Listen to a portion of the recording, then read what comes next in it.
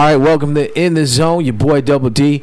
In studio, Matao team captain Jason Cunliffe, fresh off a win over Team Bhutan at the GFA. But first off, let's talk about that 1-0 loss in Bhutan, where you guys had to do some traveling just to get there. Yeah, 100%. Just the local boys. It was Guam to Manila to Bangkok, had to overnight in Bangkok, and then from Bangkok to Bhutan is about a 3.5 hour flight. Some of the stateside boys that had to join us obviously is a lot further. Some guys fly in Houston, Korea, Bangkok. Some guys go in Seattle, Beijing, Bangkok. So yeah, the flight, Asia's so big. And that's the thing that kind of the rest of the world is talking about, because there's only 5 days between these matches, and it's usually set up for the Europeans, right? Those are the ones that are really the decision makers at the end of the day, and it's a lot quicker to get across Europe in 5 days. So yeah, the Asian continent, it's huge, so that's the travel is always tough. And you talked about 10,000 fans in attendance in Bhutan, altitude, weather. How do you think that played out for some of the players on the team? Yeah, I mean, it's those are the factors, right? Like, you control what you control. Then there's those other variables that you got to worry about. Elevation, 8,000 feet. Unless you're there 2 weeks before, your body's not going to be completely prepared for it. Definitely the home fans, 10,000, making it difficult to even hear a guy, 3 feet away from me as we're trying to give each other information. So that's the things you got to fight against when you're on the road. But, I thought we did okay in terms of effort. Unfortunately, we weren't as succinct in trying to get our game plan through. I think we went away from our game plan a little bit, whether it was nerves or just, the flow of the game. But credit to Bhutan, they did a good job, pressed well, and, made it difficult for us to play out of the back, which is really what our game is now built upon, is possession football. So, it was difficult, but we still had the opportunities to score and win, which at the end of the day, that's what you want to give yourselves, an opportunity to win on the road.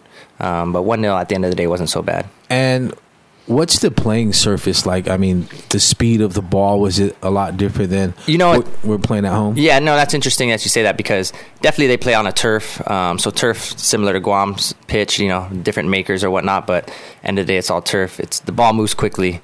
But when you try to play a ball in the air, because of the altitude, the flight of the ball is different, so that takes some getting used to, and there's definitely times where you might misjudge a long ball, whether it be defensively or attacking, just because it's either carrying more because the air is thinner, so that was an interesting thing that we had to adjust to that I didn't really consider going into it. Yeah, I think that's a real big difference, because we talk about American football and passes, quarterbacks putting the ball right where it needs to be, and then for you guys, when you're making cross field passes and it just carries and starts drifting out, you have to get underneath a lot of these balls, and that's where I think that home field advantage plays for Bhutan, is they kind of know where, okay, if I put this kind of English on the ball, I know where it's going to be and where it's going to end up. Yeah, 100%, exactly.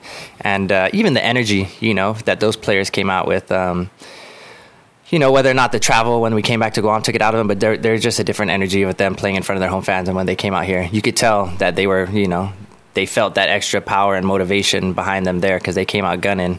Whereas here, I felt they were a little timid, And for them, they've always been a few spots underneath Guam, or as far as ranking, right? Yeah. Obviously, the last 2 years, we haven't played many international matches, so our rankings dropped. But historically speaking, we've been usually ahead of them for sure. So for them being seated above us going into it and being the home team, and then having the advantage of playing obviously home first, so they didn't have to travel as much.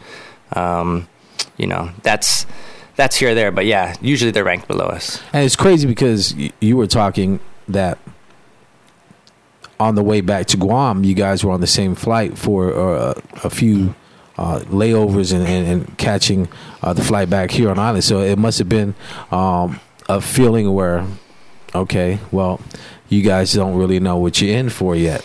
Yeah, 100%. That was my mentality the whole time. Is like, credit to them. They got the result they needed at home. But man, when they came to Guam, feeling that heat, I knew it was going to be difficult for them. And I was telling them, I was like, these guys are literally going to melt, and it's just going to be a matter of time. So, as hot as it is for us, local boys and even the stateside that come in and have been here enough where they understand what it is, it's going to be 10 times hotter for them. Yeah, let's talk about that first goal. So it took a while. I mean, we had a few shots on goal, but it didn't go in. And when we finally scored our first goal, it was a lot of relief from the crowd. Like, it was big cheer, but then it was like, okay, all right, this is where we're going. Yeah, 100%. Like you said, I think Marlon Evans had a good chance early with a header, missed it over. Isaiah played me a nice ball down the left wing, and I tried to sneak it, roof it near post on the keeper. I just missed, hit the side netting outside. But you could feel the momentum. But yeah, definitely there was that sense of relief. We were pressing. Deflected a ball. Shane got on it. Malcolm on the right side played a ball to me, and Isaiah did a great job of making the run. And just honestly, he just said my name, so I knew where he was going to be. I didn't have to look. I just took two touch, played him into space, and he did well with the finish. To be fair, so yeah. 100%. Once we got that first goal, we needed that to get us tied back to 1-1 on aggregate, and then from there, I was like, all right, here it comes. Yeah, it just started to seem like you guys played a little bit more freely, and usually with any sport, once you start having fun, things get a little easier. Guys are a lot more comfortable. You ended the game with a hat trick in the 5-0 win over Bhutan, and family definitely in attendance. You said you had your sister coming in from Vegas, your kids playing, but being Guam's most decorated player on the national level, most caps, how fulfilling was that for you, just to lead by example and show these guys I've been here for this long, but I'm still able to compete at a high level? Yeah, 100%. Within the team, we're literally a family. We're all brothers. So the boys always like to give me a hard time about being older, but they know I put in the work. And I work really hard to maintain my fitness and to, again, like you said, lead by example. So I think they all knew what I was capable of, and I definitely felt good to just let family and friends, everyone out there know, like, yeah, I might be 35, I'll be 36 in October, but I definitely take care of myself. And it's for a reason, because I love football, and I love being from Guam and representing Guam and going out there. And I definitely carry a chip on my shoulder anytime I play, whether it's a pickup game in the States and no one knows who I am, or whether it's on the national team. And it's, only to say, like, at the end of the day, when they're like, oh man, you're a good player, where you from? I get to tell them, yeah, I'm from Guam, And the cool thing is the kids staying around, hanging around, just waiting to take pictures and get autographs. And that's what the national level is all about, is having the kids that are at the younger age groups being around the sport to eventually one day be on the Matao. Like, a few players were ball boys in the previous competition, and now they're members of the Matao. 100%. At the end of the day, these kids have to have something to aspire to get to a certain level, and the national team for them is that level. So it's great to have them out there, and as you said, to have them wait around and to talk, and you can see the boys, everyone was more than willing and able to not just sign autographs, but to really get to know these kids and tell them keep playing, and if there's anything we can do, we love to help. We're such a small population that it only benefits us, to have those interactions and to allow these kids to see that, up close and personal. Because at the end of the day, they are the future, and I coach a good group of kids. I took them to Bangkok just before the tournament, actually, before we went to Bhutan, to a tournament out in Bangkok, and just trying to teach them to play football the right way. And we played age group up. We played U14s, and these kids are ballers. Double D, let me tell you, these kids can ball, and I was so proud of them. I had a 10-year-old, some 11 and 12-year-olds, and a few 13-year-olds playing in U14, and we were handling teams from Singapore, Bangkok. These people are like, where are you guys from? So yeah, the future definitely looks bright, and I'm glad that we're able to, not only play in front of them, but to put on a show. And it definitely makes me happy that I was able to perform and get those, those goals. And in sports, and we talk about back in the days, kids don't really get the opportunity to play off island, and especially against international competition. So staying focused and being in an environment where, okay, we're traveling, at some point the kids have to be reminded that it's not about participation and having fun. It's about competition. We're going out here to win, and we're going out here to perform. And I think nowadays they're being accustomed to that. They're getting used to, hey, especially with the national program for the youngsters, how it's a classroom setting, it's on the field stuff, it's coaches grilling them on job responsibilities and do's and don'ts and what you need to do and how to prepare yourself. That is, I think, one of the biggest foundations for a sport, and the GFA is leading the charge in that.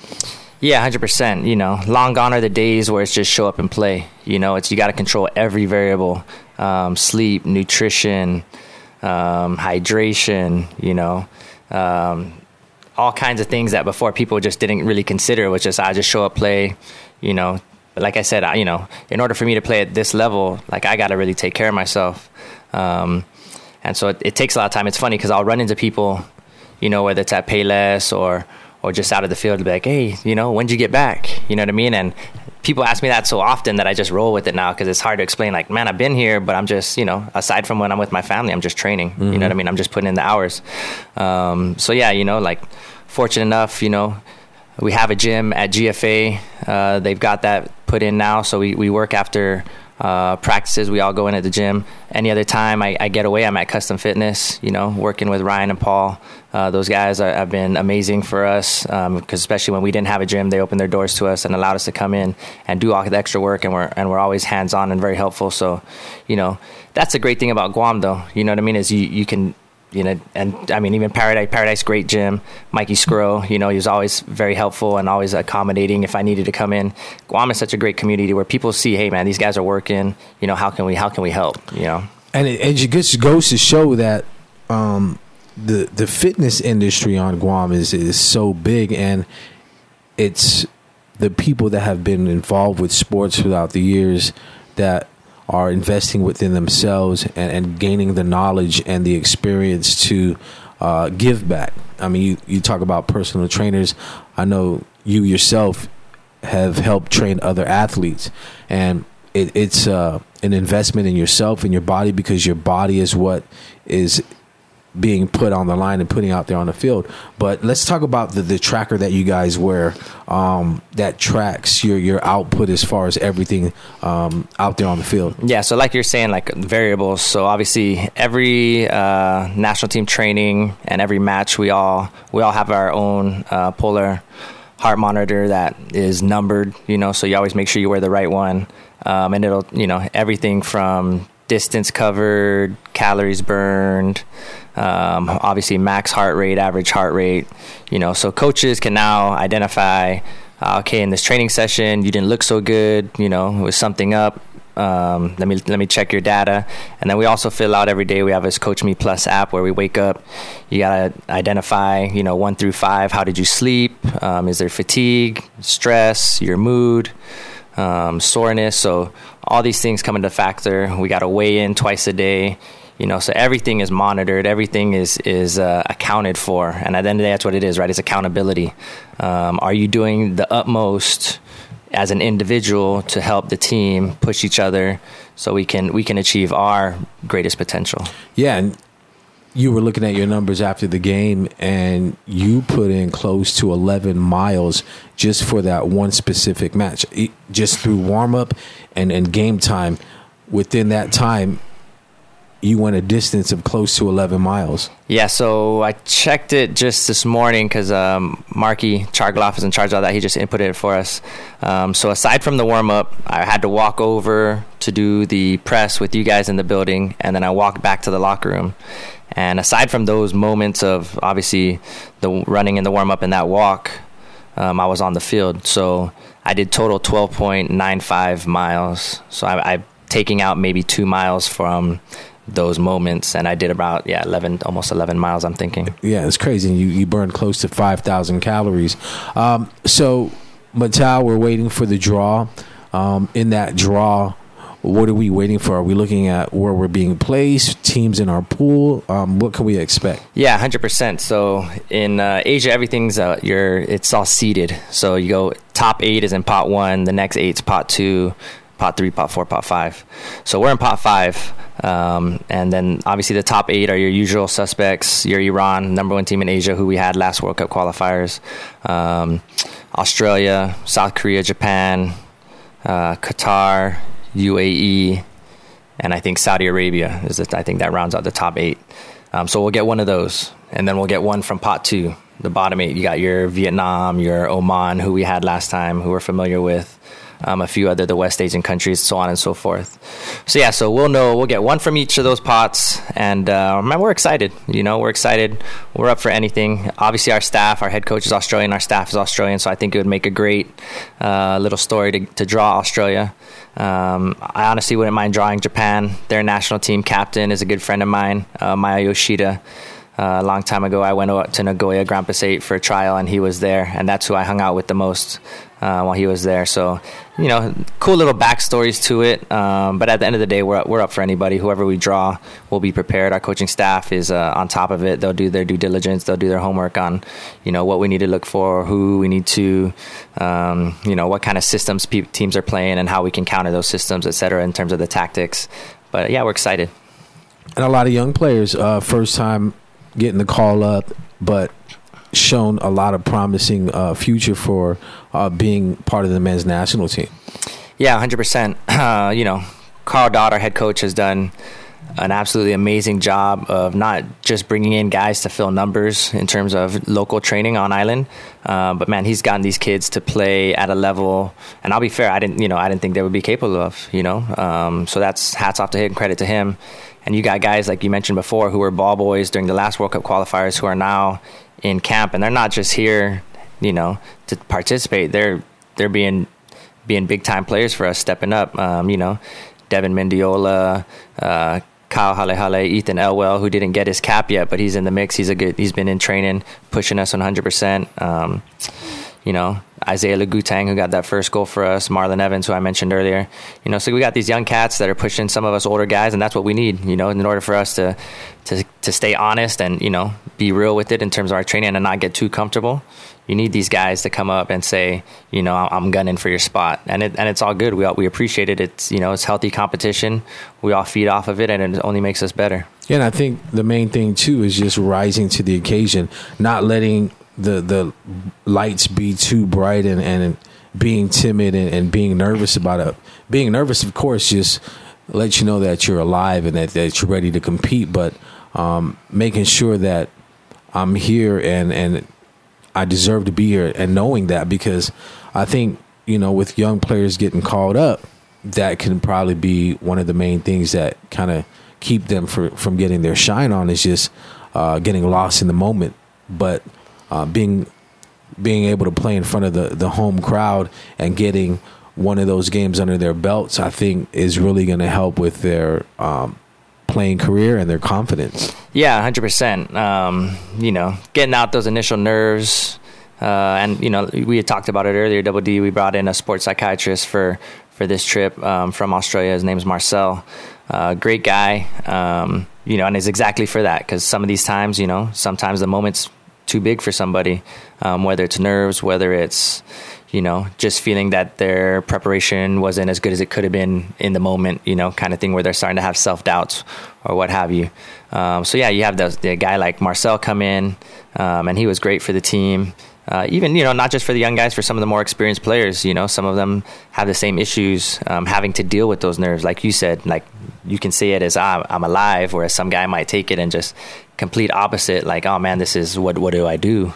So no, it's one of those things. But yeah, getting that game under your belt on home soil, it's always comforting. It's always, playing in front of your fans, and you hearing those the locals out there yelling and screaming and doing what they do, and it's fun to play back at home, because we are definitely a growing footballing nation.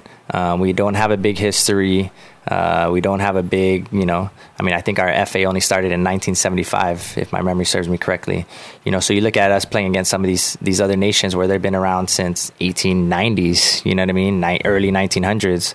So we're definitely, playing catch up, but I'm so proud of what we've been able to do so far. And it just excites me for the future. I just hope we continue on this path, and we don't, you know, let any opportunities slip up, because we need every match, we need every opportunity to grow the game.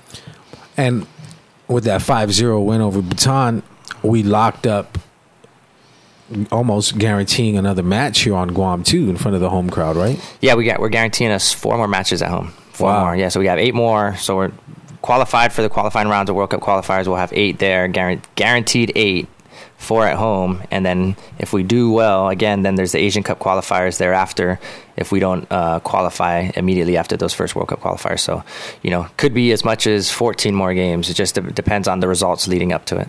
And we definitely got to make that push to get the word on, draw more fans. But the scheduling of the game, too, it's out of our hands to say, hey, we want to play on a weekend. It has to be certain time and within a certain amount of days, right? Right. They're very specific dates. The way FIFA works is obviously they're working with all these club teams, professional club teams around the world. So they have very, specific windows that you can play FIFA matches where these club teams have to release these players. Even if they don't want to, they have to release them to their national teams. Dates are already set. So if our first 2 matches in the World Cup qualifiers are September 5th and 10th. Regarding the times, obviously playing in the heat is a bit advantageous for us. Even in the last World Cup qualifiers, we took 7 points out of a potential 12 at home. Obviously losing to Iran, number 1 team in Asia, not bad. But getting a point against Oman, who was at the time, I believe, number 8 in Asia. You know, obviously playing at home in that heat, it matters, you know, but we'd like to play at night. I think we just have a couple of issues with our lights, whether or not we have to update them or something specific about the luminaries that, you know, FIFA has certain regs that we need to get caught up on. But, you know, GFA is doing a wonderful job, and they're doing their best to give us players the opportunity to do what we do on the field. And whether it's daytime, nighttime, you know, we're just happy to play at home. And you guys are already back in training. Any matches lined up for you guys? You know, we're actually talking about that. We're going to see, maybe depending on the draw, because Philippines is in pot 3. So Philippines is a team we might try to get some friendlies with. Get our Filipino community locally involved, have them come out here and maybe do some kind of, show after, whether we bring in an act from the Philippines or not, just to kind of to get them involved and also do some fundraising. And then obviously the likes of Taiwan and Hong Kong are 2 that are nearby that we could get to right away. So those are some of the teams we're considering, still in the works. But yeah, we definitely need to get some matches, at least 1 or 2 we'd like to get before the first World Cup qualifying game.